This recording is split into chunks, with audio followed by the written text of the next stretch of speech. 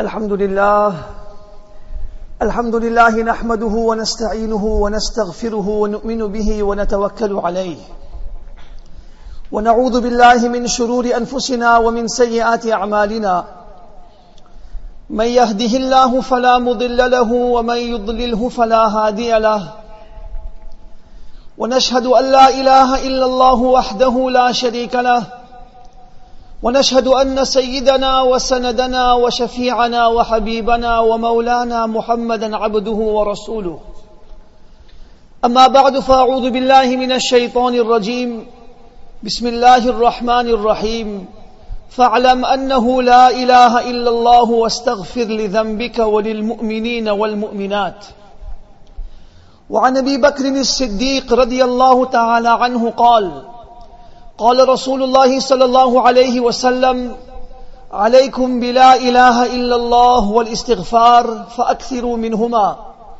فإن إبليس قال أهلكت الناس بالذنوب وأهلكوني بلا إله إلا الله والاستغفار أو كما قال عليه الصلاة والسلام. Honorable ulama, respected huffaz, beloved brothers and elders,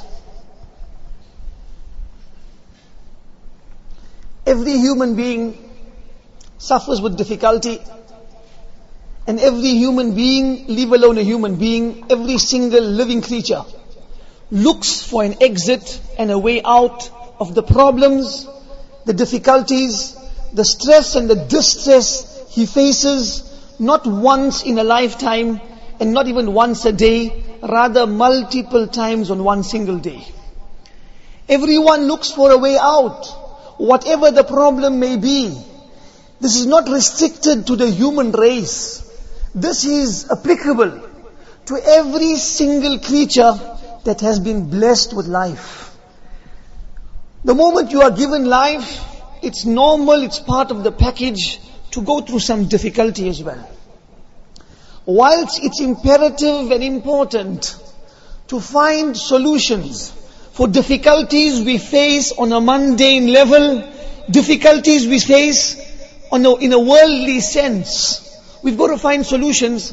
But more important is to search, to look, to ponder and to find solutions that solve our problems we face on a deeni level. Regarding this, an interesting incident is narrated after Rasulullah sallallahu alaihi wasallam left the world. It was a time when Sahaba radiyallahu anhum lost someone more dear to them than their own parents, children, and the entire world put together. It was a major catastrophe that hit the ummah, the loss of Rasulullah sallallahu alaihi wasallam. Sahaba radiyallahu anhum were going through mental and emotional stress.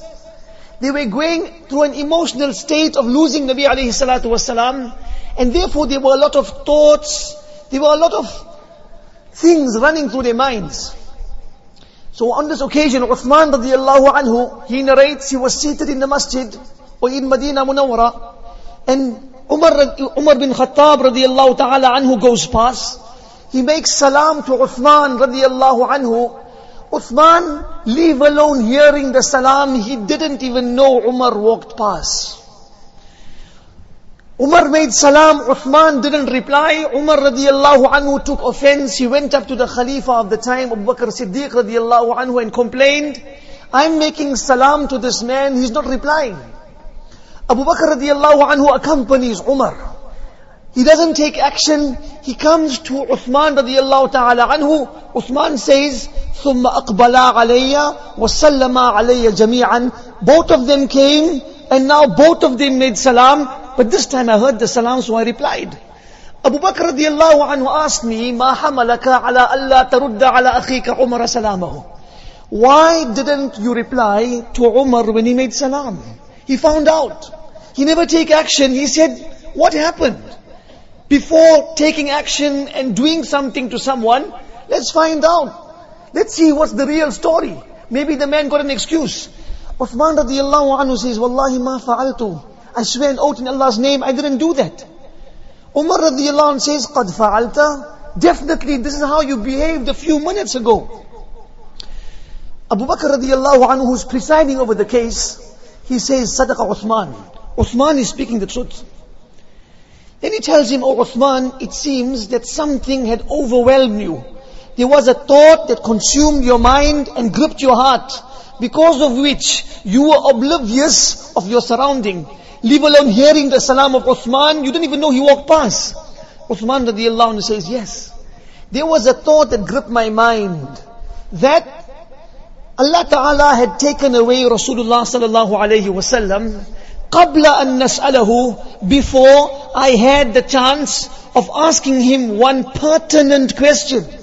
He's the Rasul of Allah, wahi descends on him. There's a question that's playing in my mind now after he's left the world.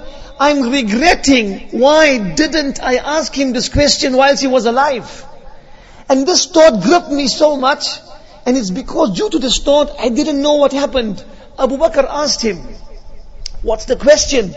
He said, "We didn't ask him, Ma najatu hadha al-amri, wa fi riwayatin, Ma najatu hadhihi al-ummah. When this ummah goes through problems, in whatever way, whether it's linked to deen or dunya, whether it's linked to your mundane affairs or your religious affairs, what's the way out? What's the solution? What's the exit? What's the escape plan? How do we relieve ourselves of problems?" Had I only had the opportunity to ask him this question, I could have benefited the ummah today and benefited myself. What did Abu Bakr radiallahu anhu says? He told Uthman, "Oh Uthman, inni qad sa'altuha." "Oh Uthman, don't worry. Allah blessed me with the opportunity of asking the Rasul of Allah sallallahu alayhi wasallam that question." Uthman stands up. He's excited. And he says, "Bi abi anta wa ummi." May my mother and father be sacrificed for you, O Abu Bakr. Anta ahaqqu biha. Only a man of your caliber and status could have thought of that question long before us and was given the tawfiq of asking the question and receiving the answer. Tell me, O Abu Bakr, what did the Rasul of Allah sallallahu alayhi wasallam say? So he said, I asked him, "Ma najatu hadhihi al-ummah, ma najatu hadha al-amr." As far as dini affairs are concerned, as far as all the affairs of this ummah are concerned, what's the way out? What's the success, salvation, and exit, and escape, and relief to every problem? Uthman is eager to hear the answer, like you and I are eager to hear. Nabi sallallahu alayhi wasallam, he mentioned a simple prescription, a simple solution. And really, wallahi, if it came from the lips of Rasulullah sallallahu alayhi wasallam, there can be no doubt. There can be nothing more effective to relieve us from our problems. Nabi alayhi salatu wasallam said, "Man qabila minni al-kalimata allati aradtu ala ammi faraddaha fahiya lahu najatun." That person who wholeheartedly accepts that statement which I presented to my uncle, but my uncle rejected it. Anyone who wholeheartedly accepts that statement will prove as a solution, an exit, a salvation, a way out for every problem that any human can possibly encounter. What's that kalima? La ilaha illallah Muhammadur Rasulullah sallallahu alayhi wasallam. This kalima holds the keys holds the solution to every problem that we can be going through from that time till the day of Qiyamah. Till the last day, everything lies in this kalima. We may wonder that we're reciting this kalima from the time we're born. It's probably the first words amongst the first words that entered our ears. And Allah make it the last words we'll recite before leaving this world. But someone may think, I'm reciting this kalima, but I still got problems. So let's understand what is meant by this hadith. What is meant? What did Nabi alayhi salatu wasalam mean by this kalima being a solution to all our problems? It's incumbent that we take the explanation, we hear a statement and we get the correct explanation. If we don't, we can land ourselves in bigger problems. On the lighter side, one person went to his physician for his routine checkup, medical examination. So the doctor advised him that, listen, my patient, everything is looking good. There's only one problem, your sugar is too high. So instead of asking the doctor, how must he bring down his sugar, get some medication, instead of taking the explanation from the doctor, he heard the statement and applied his mind. So what did he do? When he came home after the examination, he went straight into his pantry and he removed the sugar from the higher shelf to the lower shelf because the doctor said his sugar is too high. He was supposed to take the explanation from the doctor, but he applied his own mind. Would that bring him any relief? The next time he goes to the doctor, his sugar will probably be higher. But that was because he didn't take the correct explanation. So let's understand. When Nabi alayhi salatu wasalam is saying, this kalima will relieve you of every problem. What's meant? What did the muhaddithin say? They say that this kalima is made up of two parts. What's the two parts? La ilaha illallah, Muhammadur Rasulullah. Two parts, two components. In essence, this kalima is made of Allahu wa Rasuluhu sallallahu alayhi wa sallam. Allah and His Rasul. Quran and Hadith. The Quran Kareem and the Sunnah of Rasulullah sallallahu alayhi wa sallam. In other words, anything we do, we put the kalima in front of us. And we ask ourselves, in this given situation, in this given conversation, anything we want to do, we want to say, or any place we want to go, what does Allah and His Rasul sallallahu alayhi wasallam have to say regarding what I want to say, do, or the place I want to go? If we keep that in front of us, then really no situation would overcome us, because we'll know what Allah and His Rasul sallallahu alayhi wasallam want from us. If we don't know it, we go and find out. I'm doing this, I intend doing this. What does Allah and His Rasul, what does Deen say, what does the Quran and Sunnah say? This is the guideline. Imagine, one Sahabi came to Rasulullah sallallahu alayhi wasallam, and what did he say? He said, Dullani ala amalin a'tasimu bihi. O Rasulullah sallallahu alayhi wasallam, give me one action which I can hold on to very firmly.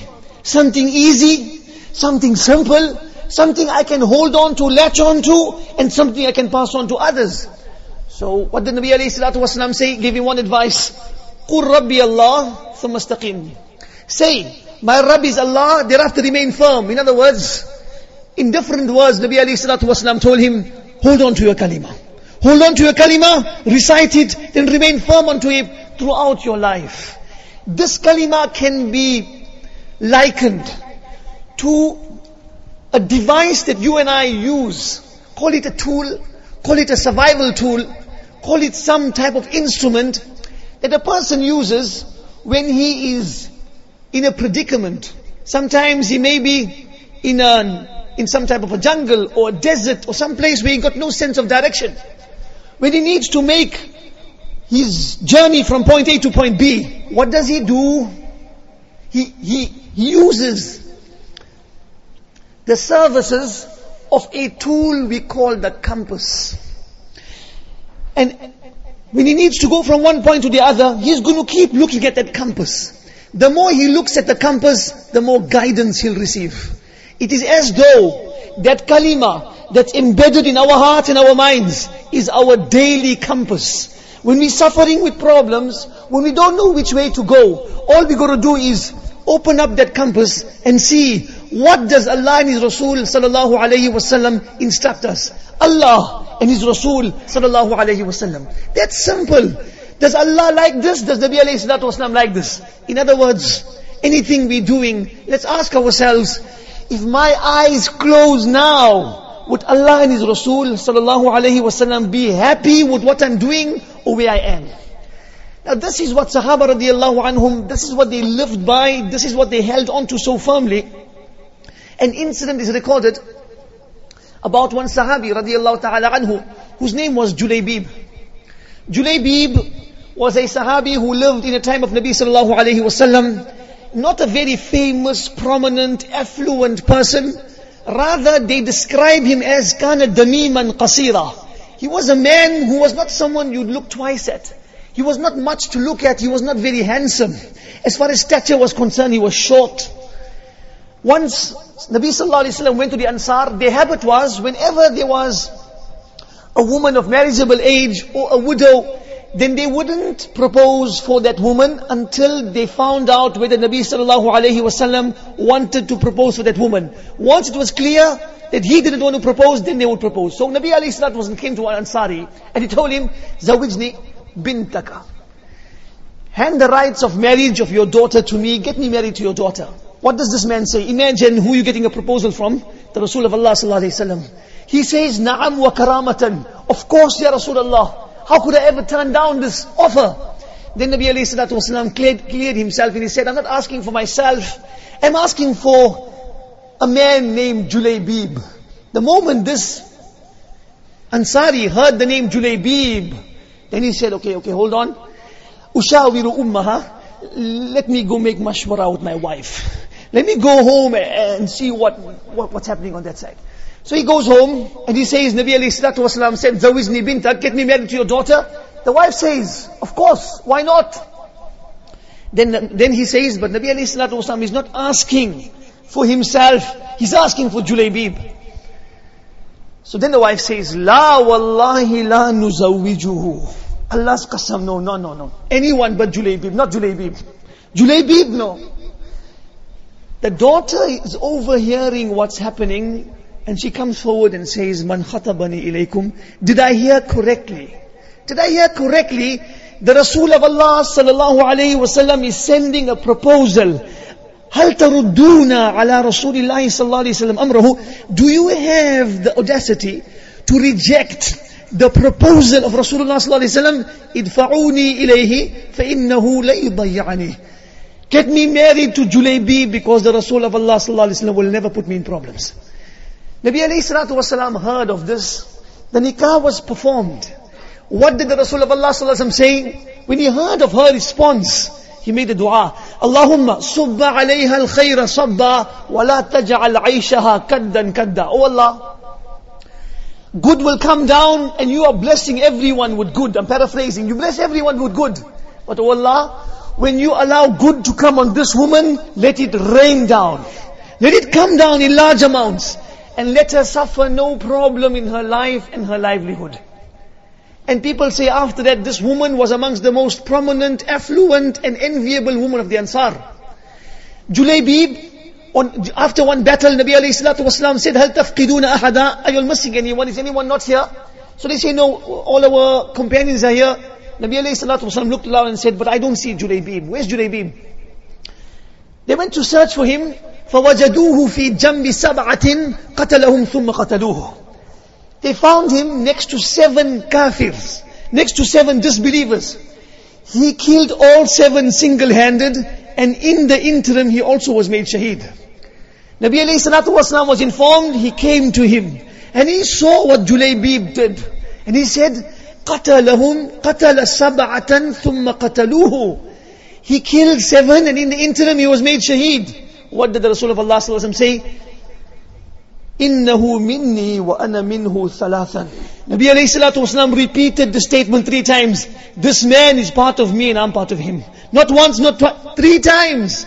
Sahaba then say that Nabi alayhi salatu wasalam lifted Julaybib with his own hands. And he kept him in his hands hatta hufira lah, until the qabr was dug.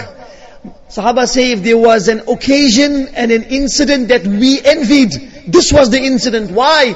مَا لَهُ سَرِيرٌ إِلَّا يَدَيْ رَسُولِ اللَّهِ صلى الله عليه وسلم. There was no bayah for this man. The bayah for him were the hands of Rasulullah sallallahu alaihi wasallam. ثُمَّ وَضَعَهُ فِي الْقَبْرِ. Then he put him into the qabr with his own Mubarak hands. This man may have been outwardly challenged, physically challenged, as far as his looks and his height and complexion etc. were concerned. But his journey to the akhirat was more than remarkable. The last skin his body touched was the skin of Rasulullah sallallahu alaihi wasallam. Now when we analyze, what did Julaybib do? Nabi alayhi salatu wasalam asked him to get married. He conformed. His wife, there was a proposal. There was an instruction or a suggestion of Rasulullah sallallahu alaihi wasallam. She never rejected it. She went wholeheartedly into it. She was also blessed. What did they do? They looked at their compass. What does my compass say? We may not be faced with this type of proposal, but we will be faced on a daily basis of various sunnahs of Rasulullah sallallahu alaihi wasallam. Are we fulfilling them or not? An incident is recorded regarding Yazdajird. Yazdajird was the last king of Persia. He sent a complaint. He sent an ambassador from Persia to China requesting the Chinese emperor to aid and support him with the complaint that these Arabs are walking into my land. They're coming from the Arab lands, from Jaziratul Arab. They're marching into Persia. And no matter how many men, weaponry and artillery we sent in front of them, they wipe everyone out. No one can stand in front of them. So the emperor of China, he asked the ambassador, I've received the letter of your king, but things don't make sense to me. From what I hear and what I understand, the Persians are larger in number in comparison to the Arabs. From a battle point of view, it doesn't make sense. How can a smaller number wipe out a larger number? So this is a bit of a dilemma for me. It looks like there's something wrong on your side, not on their side. The ambassador says, okay, ask me anything you want to know about these men. I'll give you their description. The first question the Chinese emperor asks, he tells him, Ayufuna bil ahd.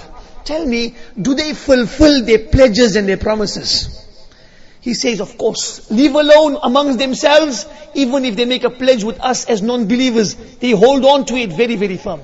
Next thing he asks him, what do they do when they engage in battle? He says they give us one of three options. Either we accept Islam and we're one of them, or we pay the tax and they give us protection, or lastly, we engage in fighting. Then he asks him, أَيُحَرِّمُونَ فَكَيْفَ طَاعَتُهُمْ أُمَرَاءَهُم?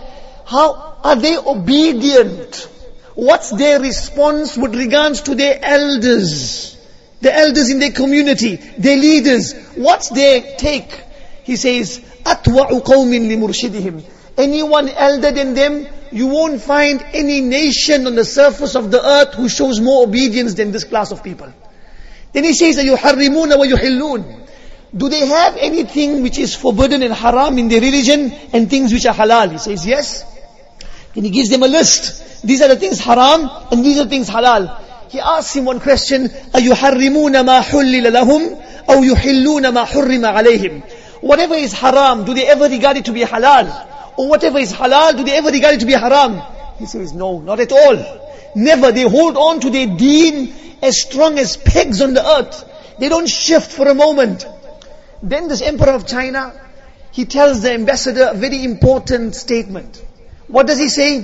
إِنَّ هَؤُلَاءِ الْقَوْمِ لَا يَهْلِكُونَ أَبَدًا حَتَّى يُحِلُّوا حَرَامَهُمْ وَيُحَرِّمُوا حَلَالَهُمْ. He says, these people are so firm, but if we ever want to destroy them somewhere along the line, I'll give you the recipe. He gave it to him 1400 years ago, 1300 years ago. He mentioned the statement that these are people we'll never ever be able to destroy till Qiyamah comes, until we manage to get them to regard their halal as haram and their haram as halal. Until they begin breaking their own deen, that's where their strength lies. If you want to break them, you got to break this. Then he told him, he wrote back to Yazdajird, and he told him, I got one piece of advice to you. These people are so firm, they've got such divine qualities that is bringing divine help.